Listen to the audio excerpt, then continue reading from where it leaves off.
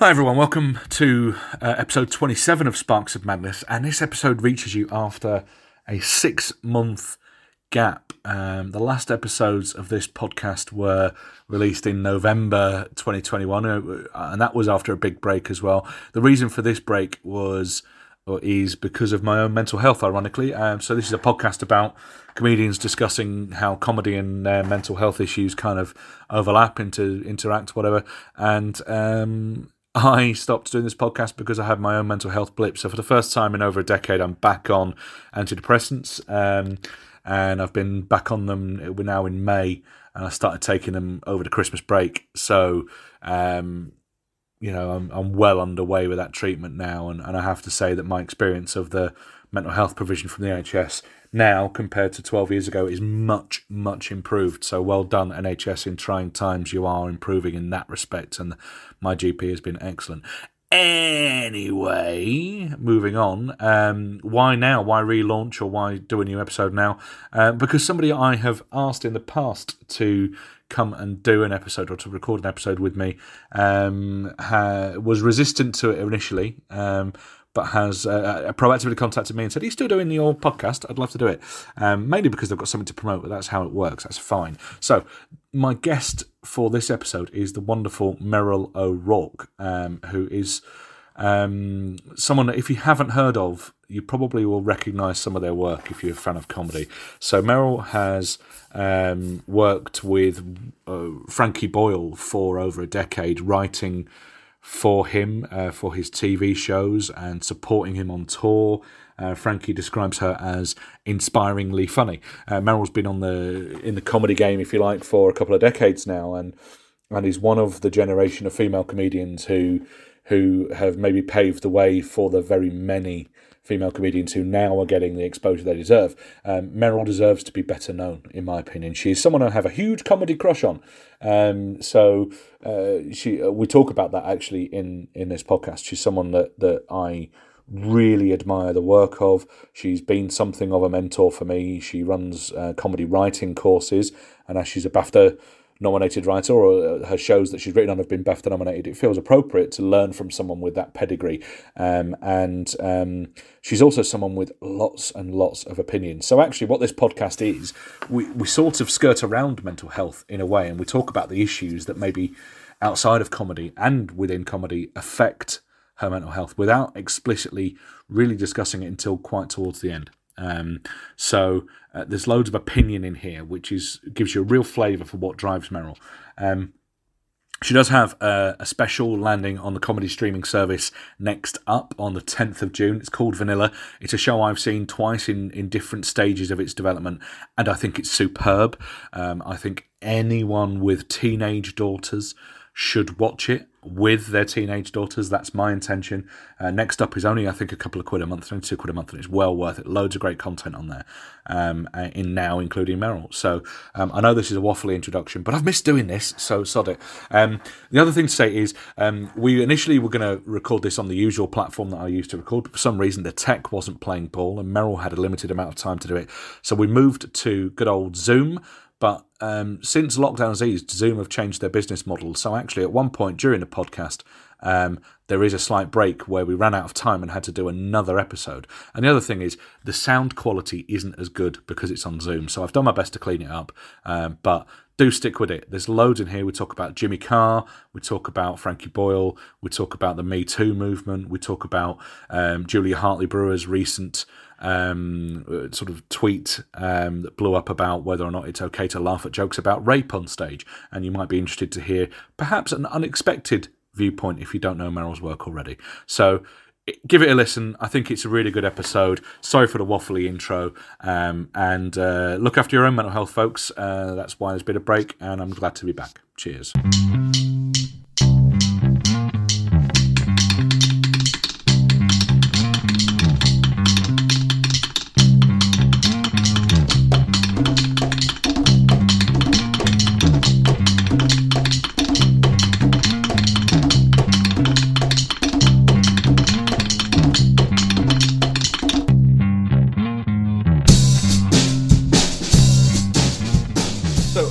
a decent break. Welcome back to Sparks of Madness, and I'm delighted that today my guest is the fantastic Meryl O'Rourke. Hi Meryl, how are you? Hello. I have a cold, so I apologise if I have to stop.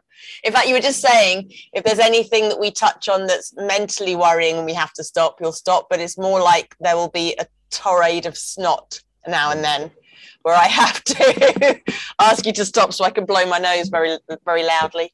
That's fine. On my end of things, I don't have a cold, but I do have a dog who can be a bit of a prick. So, okay, he's lovely. But if anyone walks past the house or the door goes or whatever, you might hear a really gobby dog. So yeah.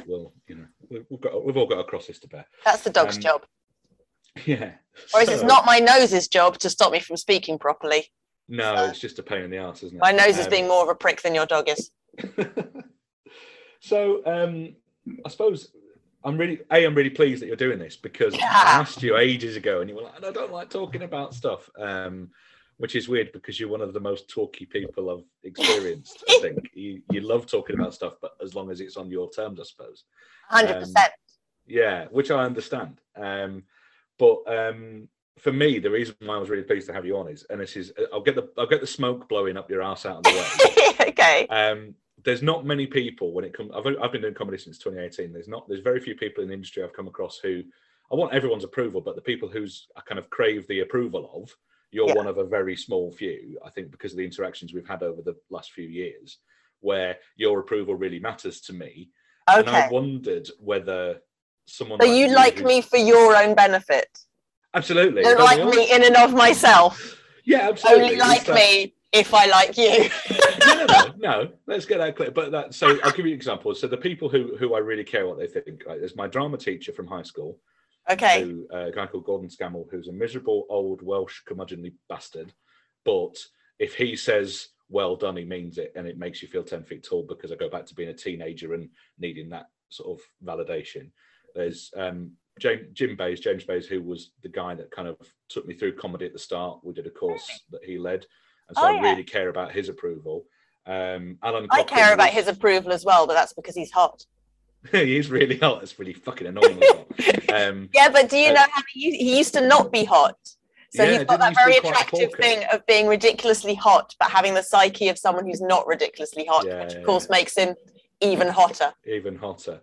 Alan Cochrane was my favourite sort of touring comic before I started comedy. Okay. And I've gigged with him now, and I haven't had his approval, so that hurts. See, now we're going to have to talk about whether Alan's hot, otherwise Alan might get upset. he's probably hottish. I'd put him in the hot adjacent area. He has children, so he's been actively hot. Yeah. And then there's you, because so the first time I met you, sorry, I'll get off this now. Absolute scorcher, like the surface of the sun. But no, the first time I met you was at a really tiny gig in Leeds at Skits and Giggles, as it was, which was run by a lass called Stacey Miller, who sadly doesn't seem to be doing comedy anymore. But you were working through some material, and you gave me a bollocking because I took a photograph from the audience. Oh, I don't know. Like, you should know better because you're an act. And I was like, but I'm an open spot act. We all take photos of each other all the fucking time. And it was like, but then I saw your show and it was like, wow. And then we've gigged together and stuff since then. And you did a writing course that I did. So for some reason, approval from other people is nice, but also if they don't approve of you, you go like, well, fuck them. But for some reason, I've craved your approval and it matters. So thank you for doing this. If it's then shit, I'm broken. Yeah, but I am now just using you because I need promo material, because my show is coming out on a streaming channel. So I'm completely using and abusing you. It's not special. No, absolutely not. But I'm going to. And you let me abuse you, which always almost feels worse. So I'll say to you, I need to do a show up north. Have you got a show? And you'll go, yes, I'll put one on specially. And I'm like, oh God, I'm abusing Graham again. That's fine. I live through the abuse. It's not a problem. But I suppose that there was a question at the end of this, which is, you've been in the comedy industry for years. Yes. Sort of started in the early 2000s, did you? Or was it? I'm very shady about when it really was, because it's a weird thing in that it's deemed an insult, I think, to have been around for a long time, because it's like, well, why aren't you more successful? So I went through a phase. I did a mentoring scheme where I started saying I've been in the business for 20 years and started seeing myself as a bit more of an elder stateswoman rather than, oh God, it's embarrassing. It is actually probably slightly longer than 20 years. And I think the mentoring is sort of fading from my confidence a bit now, because I do sometimes have that overwhelming thing of, if I've been around for that long, why the hell haven't I given up yet? But it's a very weird industry in that you're constantly on a hamster wheel. So every time you're at the verge of going, well, nothing's working, so it's finally the time to give up, that's when something amazing will happen. So I've spent the past 20 something years. So it was the late 90s. But also I started the year that my mum died. So I kind of started and then I stopped again. And I think actually the whole of my career has been in phases. So even though I was doing comedy before I had my daughter, so for instance, I gigged while I was pregnant with my daughter, there was something about having a child which put the boot up me far more. So my career, nearly everything on my CV, for instance, is post having my daughter. Things that weren't just messing about is post having my daughter. So writing for television, supporting bigger comics, doing Edinburgh, anything that's actually like, a badge of honor has been post 2006. Even though I was doing comedy before that, it was kind of just happening rather than actively moving forwards. So I don't know the answer to this question then. Do you have those people who you kind of seek out or crave the approval of? Do you have people whose opinions you elevate above others that matter more to you on a personal level in the industry? Goodness, almost everybody, because I'm pretty much entirely ego driven. So there are people, oh goodness, I'm trying to think. I mean, I think anybody that's achieved a certain level of success because they've managed to climb a ladder that I haven't managed to climb. So there's always a certain aspect of, oh, you can still see me from where you are up there. I do hold great score, especially by people who've come up quicker than I have and are possibly on the television, who will turn around and recognize that. I'm trying to say this in a polite way. Some people recognize my generation, particularly my generation of female comics, late 90s, early 2000s, pretty much none of us made it big. None of us got on the television. And there are some younger comics who will acknowledge that they climbed up on our backs in a way. So, for instance, I write for New World Order, and I've been writing with Frankie Boyle on and off for 13 years. And there are people who will sit on the panel on New World Order who will acknowledge to me personally that they know I work on it. And then there are other people who've sat on that panel who'll be like, who the fuck are you? So anybody who is still able to see me from their lofty heights, it means something to me. If they recognize that there are cogs going on in the background. Even with Frankie, I've been working with him for 13 years, but even the smallest compliment from him will still make me go, oh, thank you. Even though that's kind of illogical, because why would he have employed me if he didn't like me? But he's still very important to me. And I think also because he's not somebody who doles out compliments constantly and very easily. He called you, in his book, he called you inspiringly funny. Yes. That must be something that you'd almost want on your gravestone. Yeah. Well, I use it in my publicity. Yeah, well, absolutely. And why the fuck wouldn't you? I mean, I would use it all the time. Well, he designed a specific thing when I was doing my Edinburgh show, which was, and see, I don't know if I can even remember it now. Meryl O'Rourke is a tiny nymph that dances on the hand of the god of laughter. Please cherish her. What a wonderful thing to say. He originally said Meryl O'Rourke is a concubine of the god of laughter, and then we had a conversation about how I was unhappy with him sexualizing me, and that people already regarded our relationship with some suspicion, and that using the word concubine may confirm that false suspicion. And we had a bit of a debate. So then I said, do you want to put muse? And he said, I don't want to put muse because that means that you entirely inspire me and you only vaguely. We had a really stupid conversation about much over analysis. Well, but that's what we do, really. Of course, words are important, especially in our industry. words are important in our industry, and especially when you work. Frankie, I don't think to his choice really, but he has fallen into a place where he does one-liners because he fell into panel show comedy. So literally the use of the specific word within that short sentence has always been a very important thing. But yeah, so I think he'd probably rather I used that, since that was the line he specially designed for me. But inspiringly funny is quicker and more flattering, I guess. And it was a shock when he put that. He did say that he was going to thank me in the book. But yes, I was very, very shocked when he put that, even though it's a really weird relationship. I shouldn't be shocked because he will text me and say, what do you think of this? But yeah, I still am. And I always, I mean, you know, when you said who are the people in the industry that makes you feel like that, I am still, I think at heart, the little bullied girl at school. So anybody who ever compliments me, it's still quite overwhelming. I sometimes worry that I come across as arrogant, because when people say nice things to me, I will often retweet it or talk about it a lot or go, oh my God, look at this. But it's because I am genuinely still always taken aback. Yeah. I've never found you arrogant. I've found you intimidating, I think. But again, that's so. How old are you, Mary, if you don't mind me asking? I'm 51. So you're a little older than me. I'm in my mid-40s.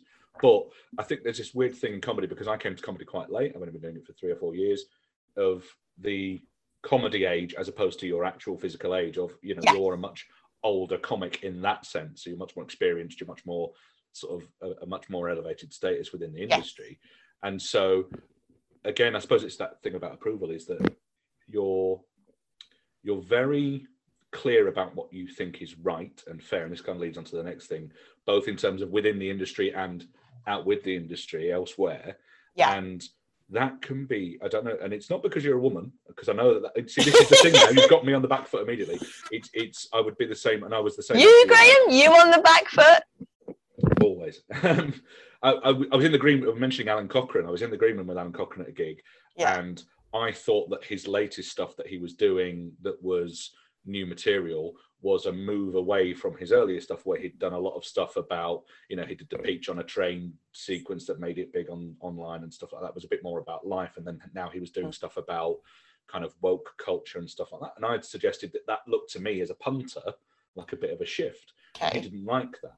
And so then I was like, oh, I didn't want to sort of cause a problem, or, you know, and I sort of retreated instead of, but I think if you'd been in that situation, you'd have been like, no, I can explain my thought process really clearly. Here's what I think, boom. And I can't do that. To if you were saying the same thing to another comic. So if you were in my position where you'd said something and a comic maybe had taken a bit of umbrage at what you'd said, I think on a creative level, you'd have been able to sort of break down your opinion really succinctly and made your point, and I can't do that if I get. But I think that's because you've known me as a teacher, and also because you've known me. So, like you said, you see me as one of the bigger kids. So it's almost like, well, no, because school is in terms of age. So maybe, and I'm the only reason I'm resisting saying like university is because we have more than 3 years. But so you see me as a fifth former, or like we used to, what is it now, year 11. But the thing is, I see Alan as above me. So Alan for me is a sixth former. So actually, I always thought that me and Alan didn't get on, because the first time I ever met Alan Cochrane, he had either just had a baby or his wife was pregnant, and I was in the throes of postnatal depression, and I was in a green room where everybody was congratulating him and I wasn't, and I was just being a bit sort of grumpy. And I felt that he took umbrage to that. And it's interesting that you said that you felt that he took umbrage to what you said. And I am wondering how much of that might just be Alan's face. I mean, I don't know Alan particularly well, so that sounds rude. But from having worked with him since then, there was no difficulty between us. I was dreading him coming into the room in case he was going to come in and go, oh, it's you miserable bitch. And he was completely friendly and completely, oh, hello. And even though we'd only met each other once, I mean, that's one of the wonderful things that I really love about the comedy industry, is you can meet someone once, but then 10 years later, they'll still treat you as if you're a friend, because we're all instant friends. So I don't know, and sometimes it is dependent on the comedian, and I think people are very precious about their own routines. Yeah. So I actually, if I wasn't in a position of being a teacher, and if I wasn't in a position of somebody asking me, I would be very reluctant to say to somebody, oh, this is what I think of your routine, and this is how I think this could go. The weird thing was, I was trying to compliment him, and it just Yeah. went tits up. So the other thing that really, if someone said to me, "Who's Meryl?" You know, Okay. when the other thing I would say, as many people do, all the time, but outside of comedy, so the most common thing I see from you on social media is, I shouldn't be on here, I should be working. God. And then after that, when you've acknowledged that in the day, say 11 o'clock in the morning, you'll tweet, God, I'm meant to be writing today, but I'm on here. And then there'll be about 2 or 3 more hours of activity on social media. And it's not comedy related. It's almost never comedy related. It's almost always society, social issues, whether it's sort of politics or one of the things you've been kind of posting a lot about is geographical to you, issues around the traffic calming measures introduced around you and how they're impacting your daily life and your kids and the local area to you. Or you might talk about something that's been in the news or whatever. And it feels to me like, in a way that's similar to stuff that I've done, where you can't get to the creative part of your job until you've kind of exercised all of that stuff out of it's in your head. You need to get it, you need to digest it, get it out there, clear it, and then write or work or whatever. How much time or energy do you think you give to that side of stuff that isn't earning you money? Oh God, you're going to make me cry. Didn't mean to. I don't know, either way too much or just enough. It's very difficult to tell with social media, and it's very difficult to tell as a writer, because all that stuff feeds your writing. But sometimes that's an excuse. So if I end up writing material about that stuff, then I guess it's great. But I don't always end up writing material about that stuff. I don't have the self-discipline to write that I bully my students into, which is probably why I've been told I am. I mean, you know better than I do, but I'm constantly told I'm quite a strict teacher. And it's very much a case of physician, heal thyself. I mean, I say to my children constantly, do what I say, not what I do. Yeah. I see myself as somewhat of a bad example to learn from. But that said, I don't know how to get that out of my head. I don't know how to put my brain into an adrenalized, moving forward, thinking about things, articulating things state without having some opinions. And I often don't have anybody to talk to at home. So I think that's a big deal. So for instance, most days I wake up late, my body clock. I've been working evenings. Well, you know, even before I worked evenings, I was in amateur dramatics as a child and I was in dance classes. So my brain comes alive quite late in the evening and I wake up late. I usually wake up to an empty house. So, and also my husband is a very quiet person. So the only conversations I can have are online. So for me to actually get my vocabulary going, my thought process going, I'm either shouting at the television or I'm online, and I find being online more nourishing because then you get the feedback. Yeah, and I suppose if you're writing for a show like New World Order, which looks at current affairs mainly politically, your camera's on, mainly politically, then you're naturally driven to digest all of that news and all of that input, and that drives that output on social media. I suppose my thing was, how much do you accept that that's just part of you? Because at the end of the day, that is just part of you. I'm trying to accept it. It's a habit you formed, and you can try and maybe break out of it, but you wouldn't be you without that. So is it almost now part of your process that you'll kind of have a good old clear out of all the shit in your brain that's really annoying you and then write, or does it just sort of happen? I think it's part of my process, but I'm very bad at writing at the moment. New World Order ended in, I think we were writing the end of year special, probably December. And I should be writing for myself. And I am on a playwriting course, but this is the longest gap I've had without working on something with Frankie. He's got a few fingers and a few pies. And I have noticed that my drive to write generally is being reduced by not being forced to write. Yeah. And I am waiting. I've got an agent. I should say new agent, because I have had agents in the past, but actually he's done more work in the past month than any of my previous agents have. So I am waiting for him to say to me, can you get off social media and do this? And I do need that sometimes. I do need people to give me a bit of a kick. But yes, so I don't know how much of the process it is, because I don't know if I can link a specific day or I've specifically worked really hard with, oh, that was the day I spent 3 hours on Twitter. But also I make a lot of contacts on Twitter. So for instance, I just wrote a piece for the New Statesman, which was a wonderful thing to do, even though it was very short, but it was the first block of deadline driven writing I've done in months. So it reminded me that I could write. And that was a piece about you agreeing with Julia Hartley-Brewer on something. Which, my God, I know. Well, what was funny was I had just agreed with her on a particular Facebook group about the same issue. And someone had said, basically assumed I was some sort of Julia Hartley-Brewer pro bot because I must always agree with her. And I was like, no, I've literally I can't remember ever agreeing with her before. And it was that she had commented about you should be able to joke about rape, basically in a nutshell was what she'd said. Yeah. And she said other things as well. Same as yours. Yeah, well, she said other things. Yeah, it's one of those things that get pulled out.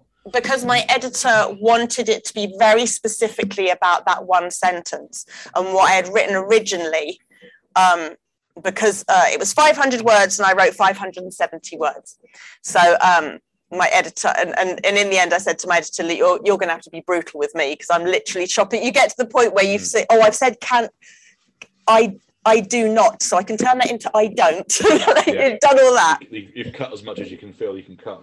So it wasn't just her initial thing where she said, I've laughed about jokes about rape. One of the things that I actually really liked about this thread, and I have to confirm, like you, this is the only time I've ever agreed with Julia Hartley-Brewer on anything, was she kept saying in all of her replies when she said, I defer to professional comedians. So what she'd been asked to do, somebody had said to her, if you think these jokes are funny, tell us a joke that you think is funny about rape. And all the way through, she said, it's in the context of a professional comedian's routine. And what I really liked about that was it's so rare in these debates, so rare that anybody will give us the respect to say, hang on, professional comedians, they sit down, they think about this, they write it, they rewrite it, they edit it, they perform it, then they go back and they rewrite it again. She understood that there's a big difference between somebody telling a joke that they've heard and probably telling it a bit badly and telling it out of context on Twitter with watching a Netflix special where somebody has worked out what they're going to say in advance and worked out how to present it to a crowd. But the piece that I wrote for the New Statesman wanted to be very focused on just the concept of whether you could tell a joke about rape or not. So they didn't include me saying that I was very pleased to see that she'd given that respect to comedians, because we don't get that, like, you know, when we had the whole Puggate thing, the Nazi pug thing, where some bloke had recorded his dog, I can't even remember that because it's so long ago, but recorded his dog doing a Nazi salute. And everyone was like treating it as if, oh, but you know, comedy is this and comedy is that. He was a bloke who made a video, and we were treating him the same as our colleagues who will spend months writing and rewriting and rewriting and rewriting and doing previews to work out if something is palatable to a large variety of audiences. You know, it's the other big story in recent months, and I'd love your opinion on it, for a couple of reasons, which I'll explain, was the Jimmy Carr special at Christmas. He included, I mean, he's Jimmy Carr, so of course he did, but he included a joke that, and I'm paraphrasing slightly, but he said that the one thing that people don't remember about the Holocaust is that thousands of gypsies were also killed in the Holocaust, because nobody likes to talk about the upsides. I think that's roughly the joke. Now, interesting that you've talked about the subject of rape as an issue you can joke about. You are Jewish, and you have done a show in the past, an Edinburgh show, about I believe it was your grandmother. No, well, both. My mother more directly. So it was about living with a mother who had the PTSD, basically from escaping the Holocaust. And I'm about to start writing about that again as well.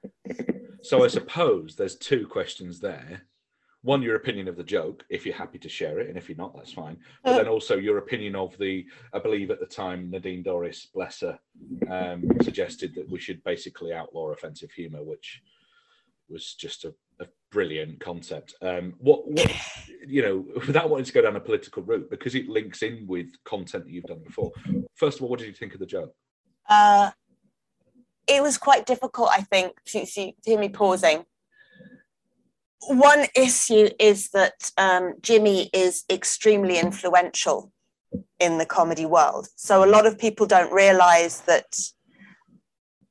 I'm trying to phrase this so I don't get into trouble, but I actually don't think Jimmy likes me anyway, so maybe I shouldn't worry about this. But he has a position on 8 out of 10 Cats, which is one of the few shows that comedians audition for rather than get chosen because you're already on television.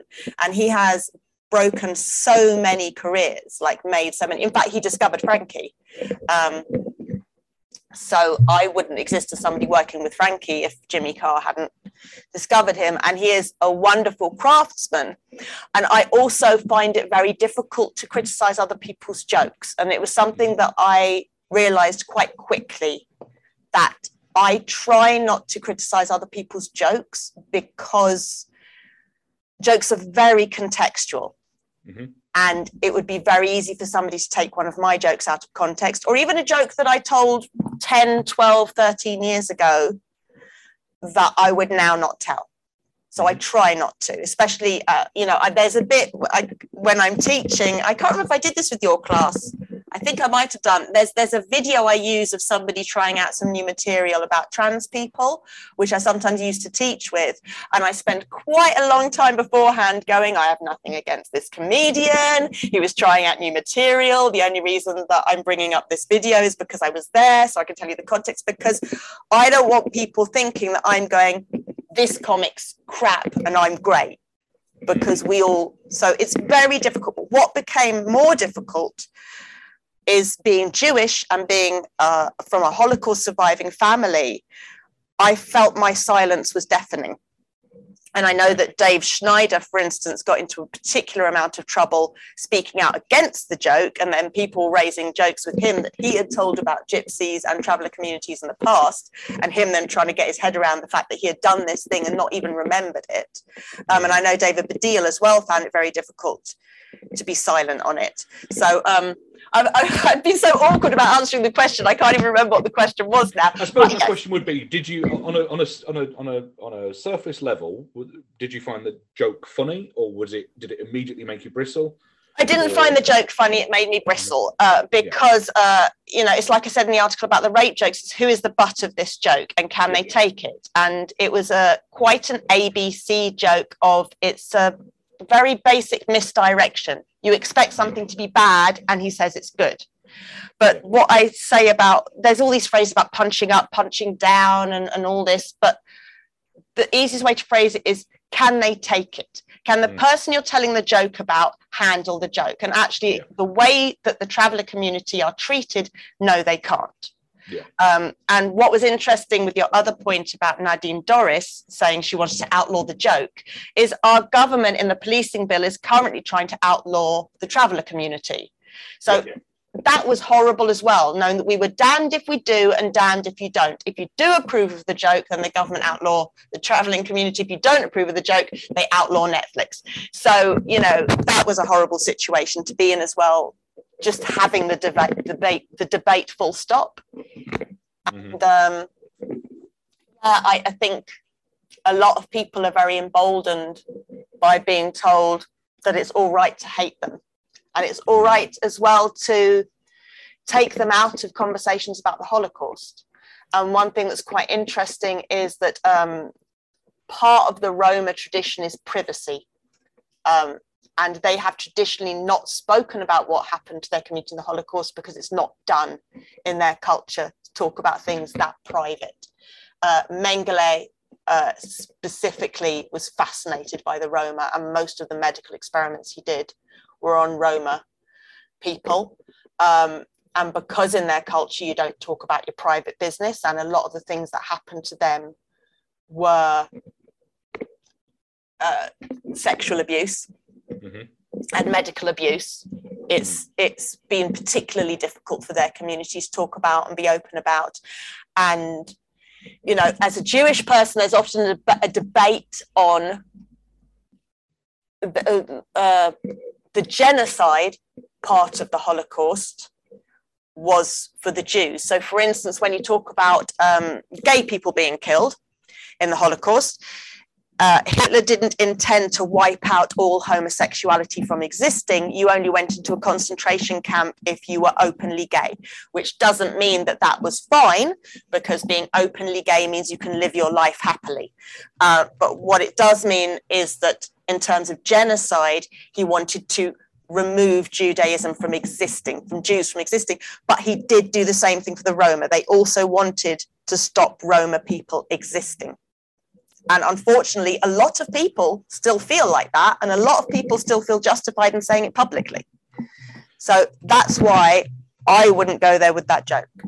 So, I mean, we've just talked about something there which is sort of serious, potentially serious issues. Obviously, in the Jimmy Carr situation, it was a horrifically serious issue rendered down to a one-liner, which is not something you would ever do. But you do talk about... I absolutely do. I don't think you would just drop it and, you know, like a thought grenade and run off. You talk about, I mean, you might crystallize an idea you've talked about down to kind of one punchline or one thought, but you do talk about serious stuff on stage. So in Vanilla, which is your special that is coming out on June the 10th. June the 10th, as far as I know. There's been an initial email saying June the 10th. There hasn't been one saying it's definitely June the 10th, but we're going with June the 10th at the moment. Brilliant. So not long then. And next up, the comedy streaming service, which if you haven't got it, it's a great excuse to get it, folks. It's only £2 a month. I didn't realise. It's a bargain, isn't it? Yeah, it's ridiculously cheap. So in Vanilla, now I've seen two iterations, I think, of Vanilla a couple of years apart. The longest show to develop. Well, I'm sure there are shows that took longer to develop, but what with lockdown and stuff. And I suppose whether it's evolved much post-lockdown, I don't know. I've not seen the latest version, but in that you talk about a variety of things that would be seen as, I don't know, as hard-hitting, serious, not necessarily a normal subject matter for a stand-up show. Well, it was the reason that the New Statesman article came about, because when the comments editor said to me, I presume from your Twitter feed that you would be very angry about people making jokes about rape, I went, well, I've got a special coming out soon which has got a 10-minute routine where I take people through an attempted rape. So no, I can't be hypocritical. I'm not sure it is actually 10 minutes, but that's, I've never actually. It's certainly a lengthy routine. It's a lengthy part of the show. And it is, when you say an attempted rape, it is something that happened to you. To me. If that's the right. Again, this is me trying, you mentioned earlier about us being painfully woke or awkwardly woke, is that thing of, I nearly said which you were the victim of. And then I thought that the word victim has so many connotations now that I was reluctant to just leap in with that. But the whole reason, I think one of the reasons that is in the show is that it's not a situation that had straight lines. And the show did keep morphing in what it was going to be about, because as more societal issues came up regarding sexuality and young women's sexuality, it started to be more about young women being lied to about just how powerful they are sexually. Whereas originally, I think the initial urge of putting the story in the show was that I felt I had dealt with the Me Too movement differently to how I'd been expected to, in that I had dealt with it privately to give myself my own power over what had happened to me, rather than making it a very public thing where other people were invited to judge. But yeah, and it is a difficult thing to term, and I call it now an attempted rape. But before the Me Too thing, and before I met with the gentleman to talk through it, I regarded it very much as a rape, and I spoke about it very differently before. I don't like using the term forgiveness, which I accidentally said during the Next Up recording. So actually the permanent record of it has the word forgiveness, which I'm very angry about, because it was more closure. So yes, before I had the closure, I spoke about exactly the same event with way more fear and anger than I do after it. Does that change down to time, maturity, that kind of thing, or is it just is it the main change that you have spoken with the other party about it? It's down to facts, I think. Okay.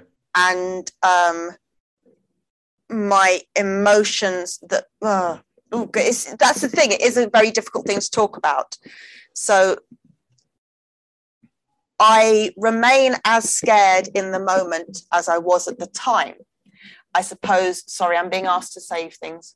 That's why I'm getting confused. So the fact of how scared I was doesn't change, but the fact of speaking to him and realizing his intentions, and that I don't think it would ever have gone as far as a full rape, that's changed the definition of it. And there was an early, I was toying in the early ideas of the show about actually getting the audience to vote on whether they perceived that I had been raped or not. I have had people come up to me after the show and go, the length that it went to and where it got to, you were raped. And I have had people, the only person who's got angry with the show, I expected people to get angry because of the perception that I'd forgiven him, which, like I say, it's very much more closure than forgiveness.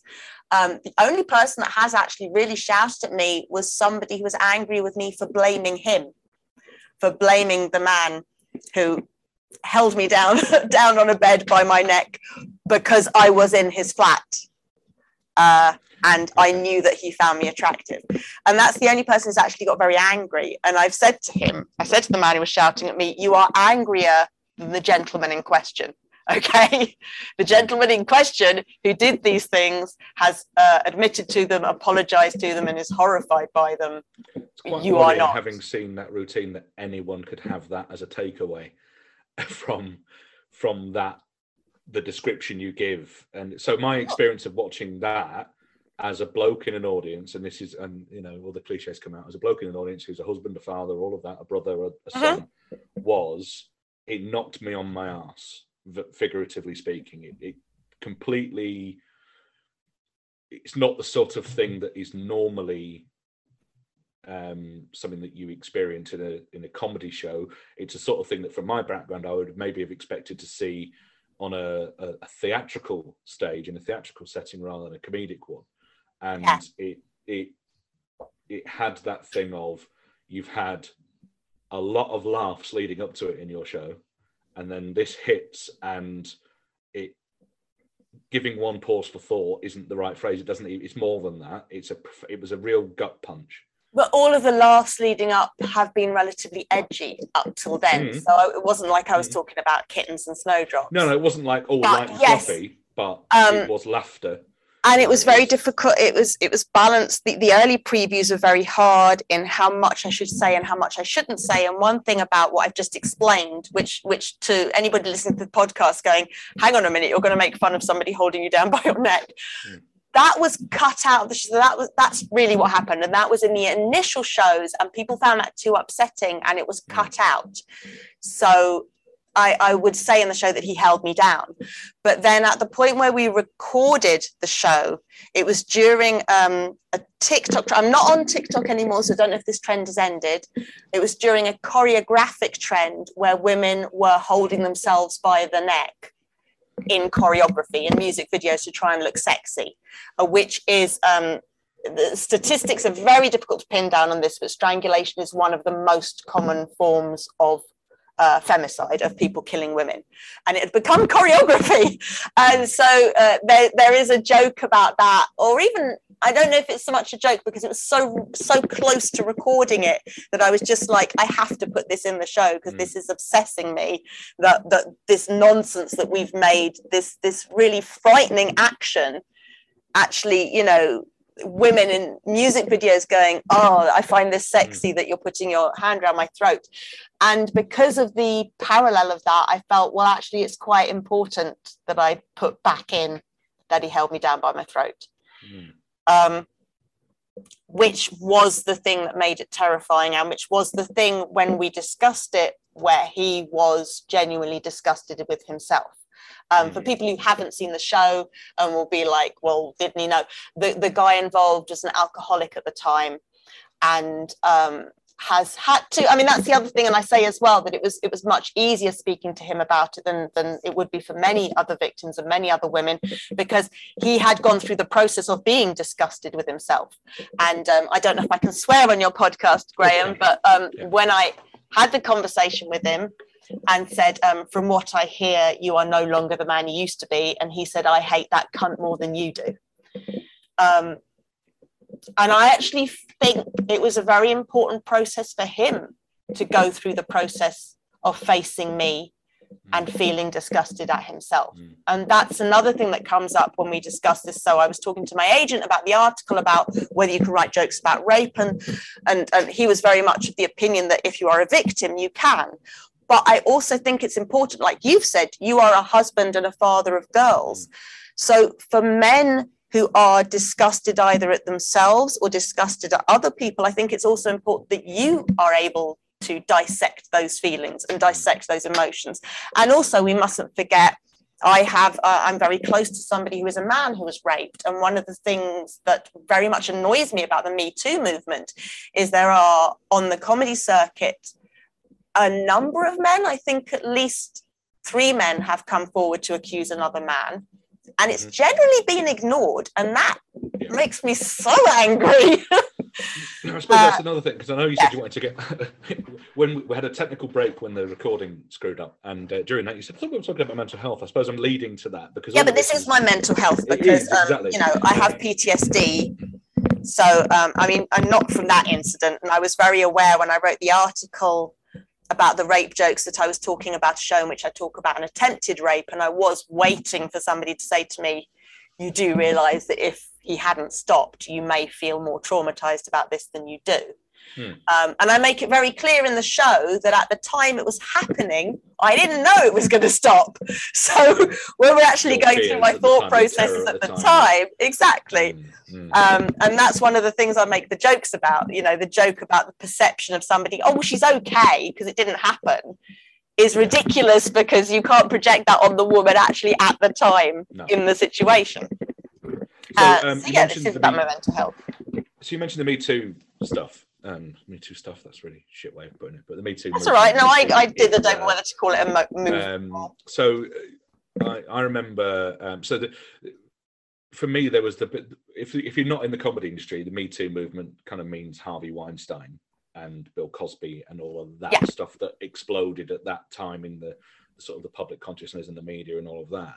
But then during the lockdown period, the British comedy industry kind of had its own we had it before that. Of those stories. It's exactly what I was getting at when I said I spoke to you about it, and you said, but the thing is, this isn't the first Me Too movement for comedy. We did this years ago, and every couple of years we have this, and then it goes.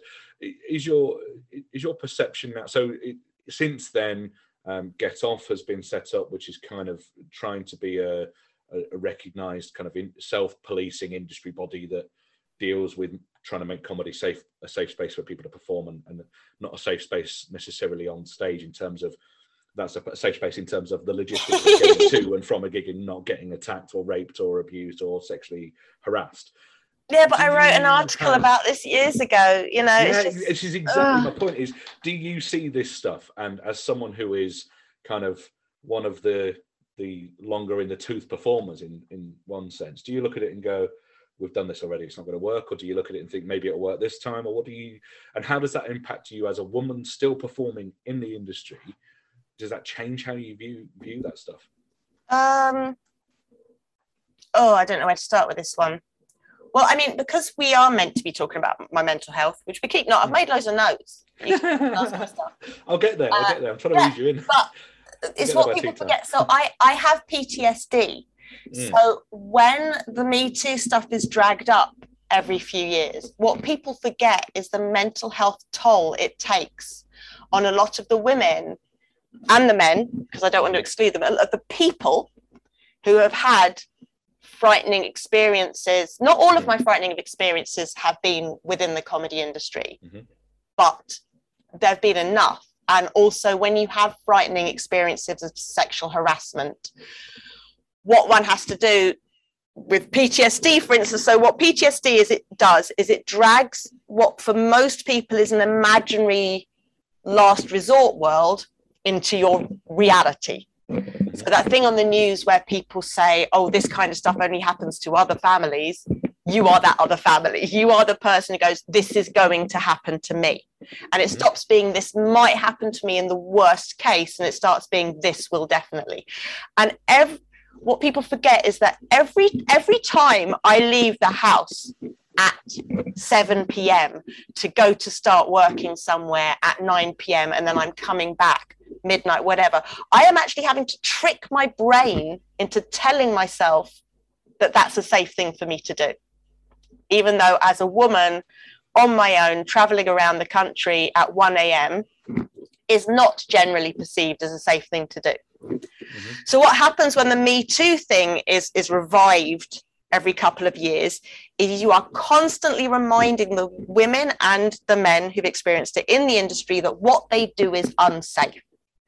And therefore just getting up and getting to your gig becomes way more difficult because you are suddenly reminded of the lift you have to give, of the promoter that you have to avoid hugging, of the fact that you don't know who's on the bill with you, the fact that you don't know who you're giving a lift to, the fact that at the end of the gig you are leaving and there may be somebody that you did a bit of banter with in the audience who takes the wrong idea and follows you to your car.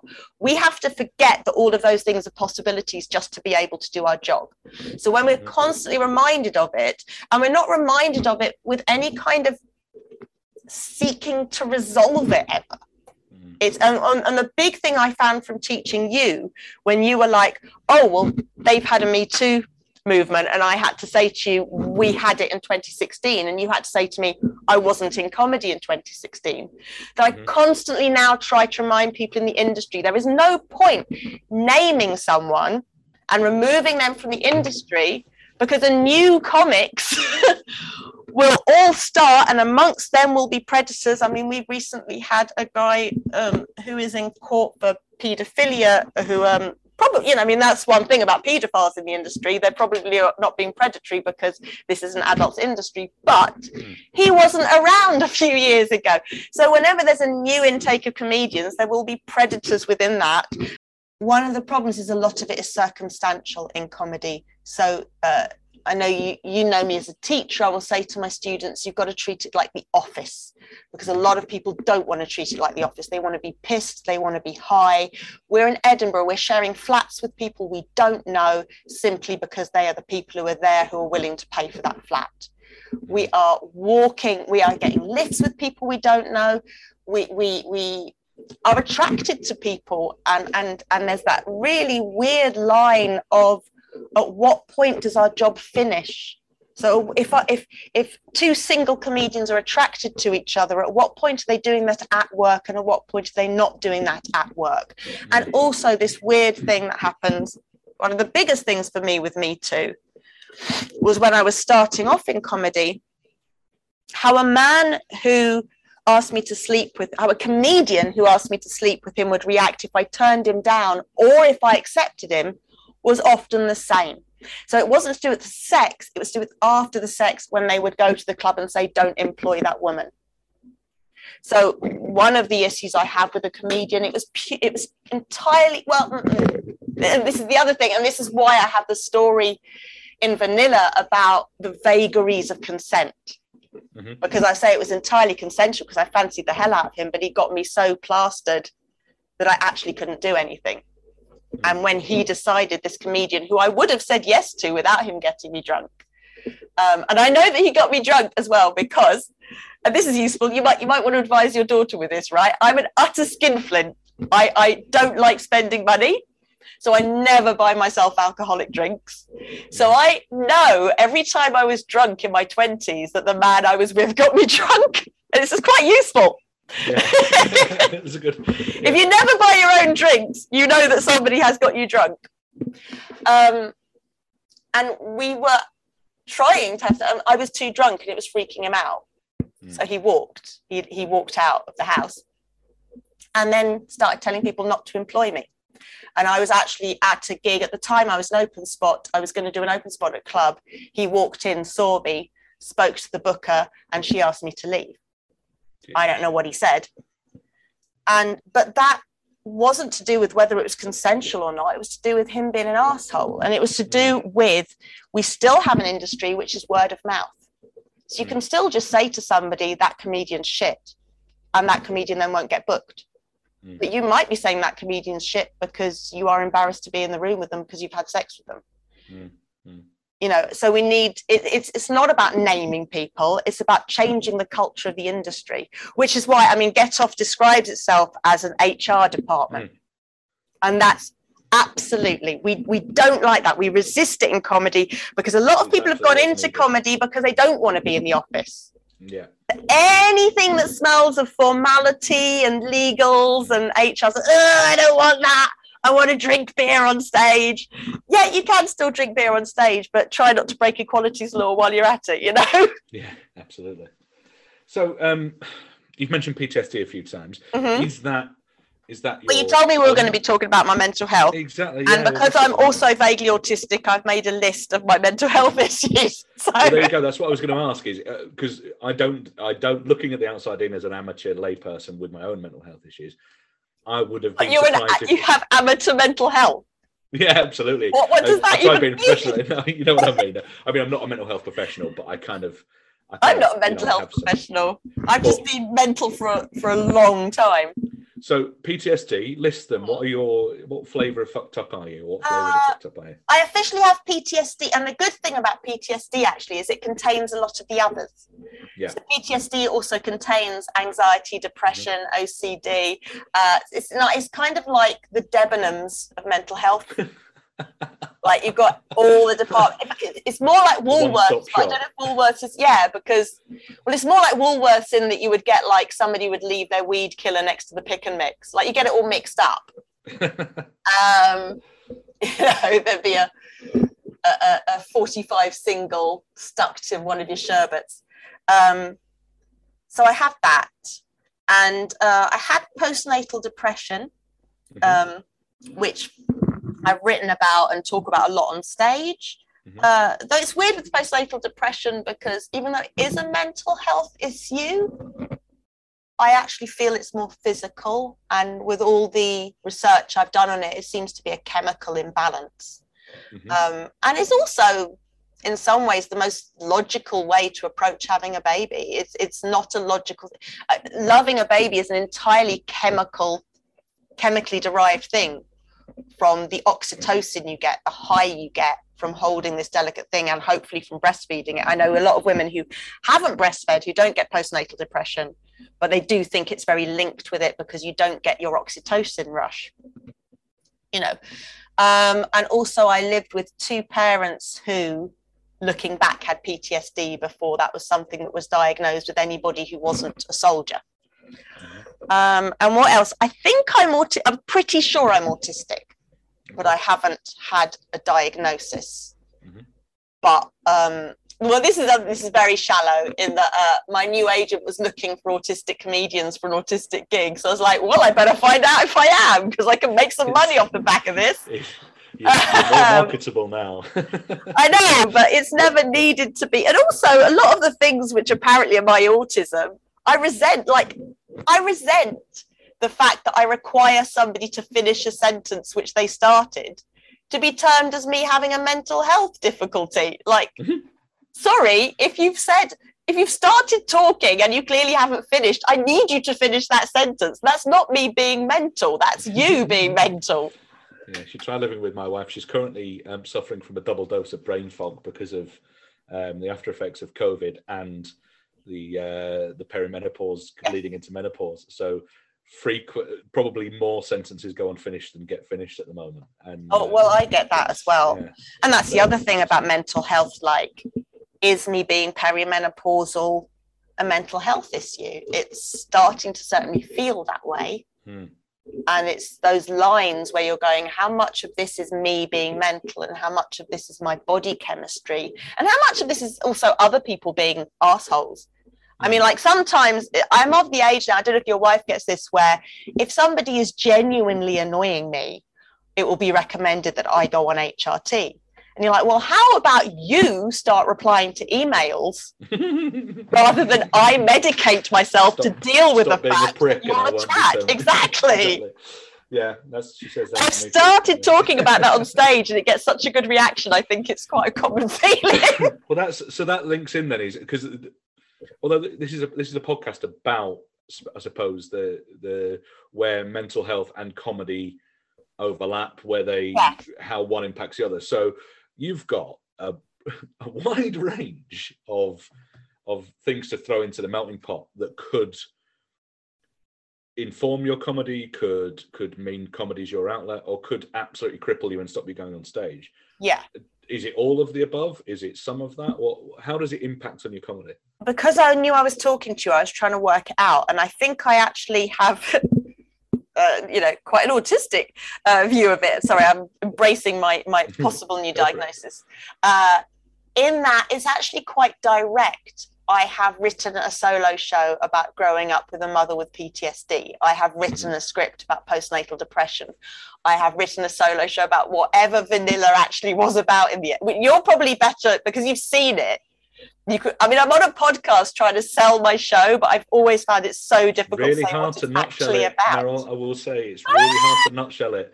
But that's part of the beauty of the show, is that you can't really encapsulate it in one strapline, I don't think.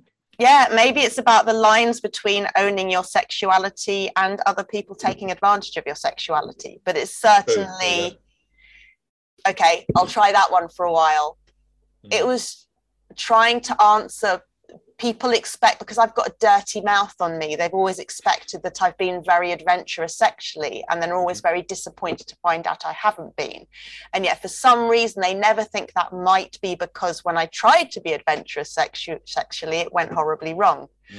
And what a lot of people now are being termed as, oh, you're a bit frigid, you're a bit uptight, you're a bit frigid. It never is presumed maybe they tried it and they got slapped on the wrist. You know, I've actually been, I was in a dressing room once with a woman who told me that because I wasn't interested in investigating anal sex, I was homophobic. And she was saying this very loudly in front of other comics. That's an amazing and I was like, and actually I do have a bit in Vanilla which says that people always think I haven't had anal sex because of trauma. And it's actually because when I was single in the 90s, people didn't really ask. Nobody asked me. I mean, I have found out since that a number of boyfriends had anal sex with other people. And I was like, but you never asked me. So I don't know if I'm uptight about it because I never had the chance to find out. And that's another thing. You start now, but just leave it on the menu. No, but that's another thing people are weird about with sex now. So I've been married for almost 23 years. So when people say about like, why haven't you experimented? Well, I'm with this bloke. I'm with this bloke for 20, and if he doesn't want to experiment, the experimentation ain't going to happen. You've found your groove, haven't you? That's it. You found it right for you too. That's Madam. Well, no, every now and then I say to him, like, shall we try this or that? But he's not a particularly, like, he really dislikes how open I am about sex. And we have quite a lot of philosophical discussions about how open I am about it in front of the children, of whether I am informing them or fucking them up, basically. I think there's a chance of doing both. I'm informing them. Yeah, I think. So I'm from a background where my family were relatively not prudish, but there were things that you just didn't say or didn't talk about. My wife's family probably very similar, and my wife and I both have an attitude of, without being kind of gratuitous or crude, we will talk to our kids about it, and be honest and open about it. Oh, I am gratuitous and crude. So I think we've got about 10 minutes left because it's just flagged up. Oh, so, damn it! Even though. Right. There's only two. Yeah, even there's only two of us. It's Zoom, the new Zoom rules. But don't worry, I think we could probably we've done quite a bit. So did it again. Yeah, but you know what I'm like when I start talking, I'll never finish. No, that's all right. So, would you say? And I've hardly done any of these things I've written down. That's all right. You've talked about mental health informing the content of your comedy. Yes. But does it negatively impact your ability to go out and perform comedy ever? It hasn't. It's impacted my ability to write sometimes. Yeah. And one of the wonderful things about having known Frankie for a very long time is I can just text him and say, I'm crazy today. And he's like, okay, fine. But actually it improves my gigs, which worries me. So I've had a couple of breakdowns.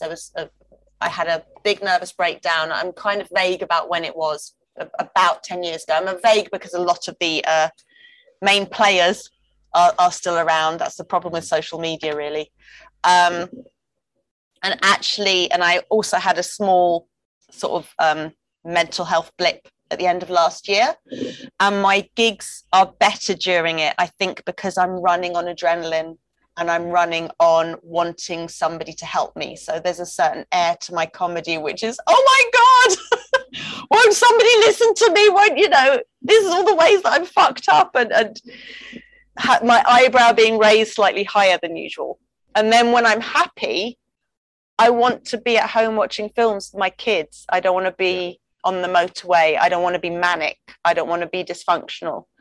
And that can be really difficult. And I know there were times with writing, especially, where I would actually get myself into a dysfunctional place on purpose so I could then spend a day writing jokes.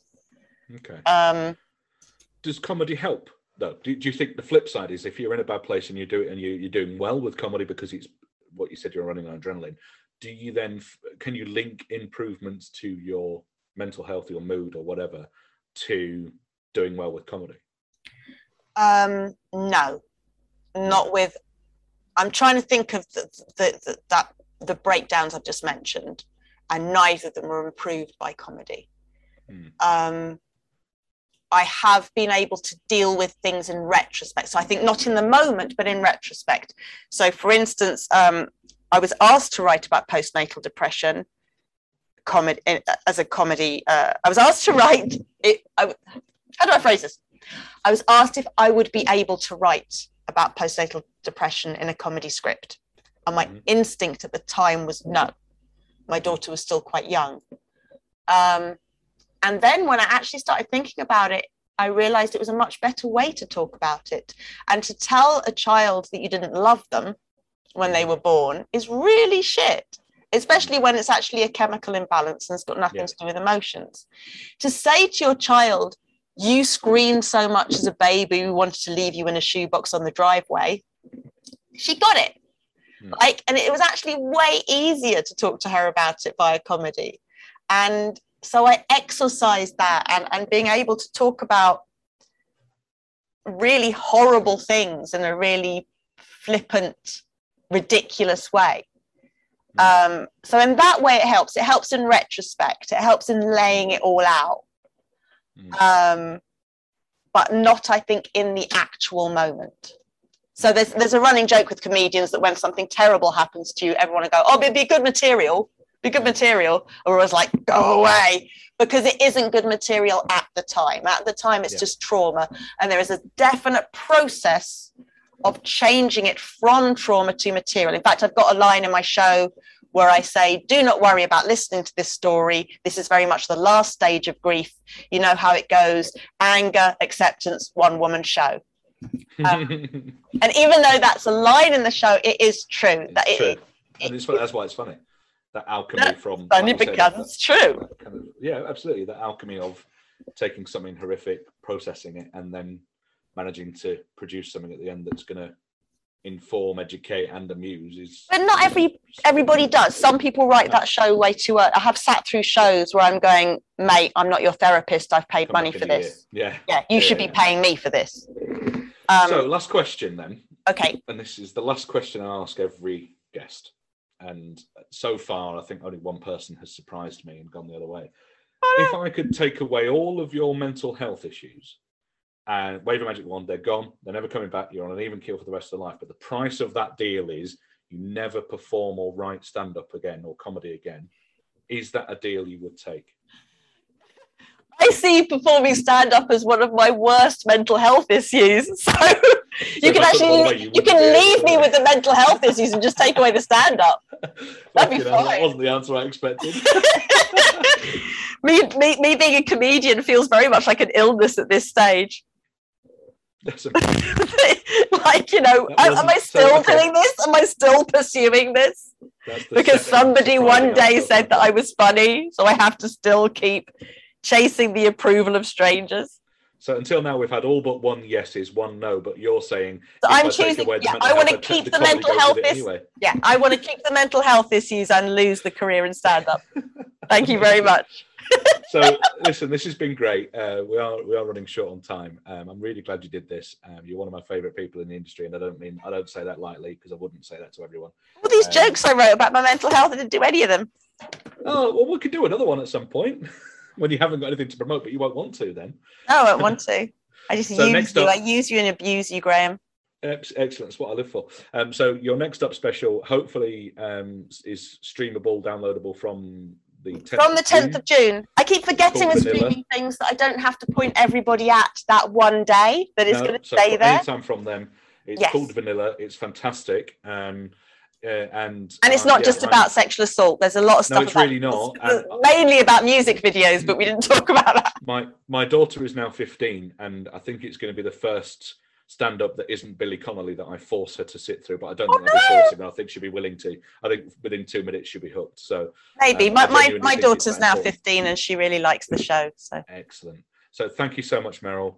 I'm sorry we've run out of time, but that's mainly your fault. It is. For talking so always much, but in a great way. And we'll catch up soon. Thank you.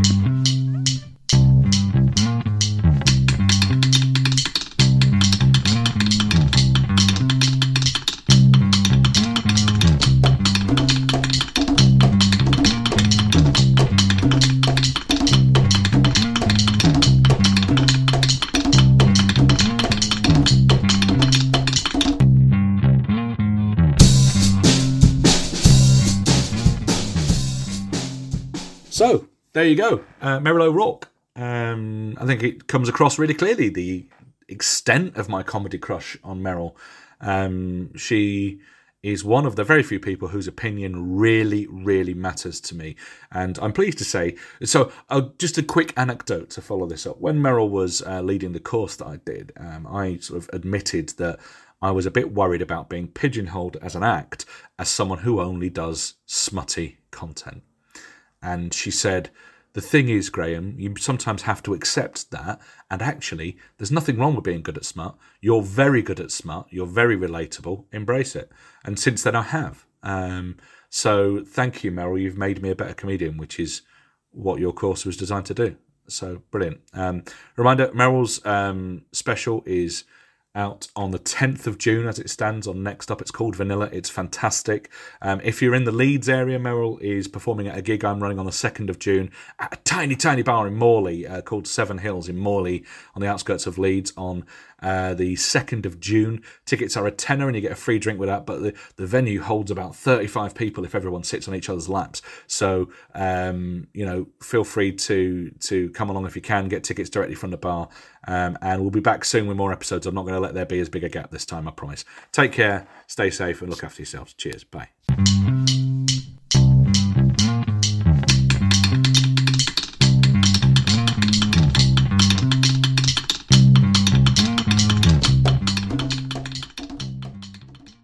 Sparks of Madness is a Gag and Bowman comedy production.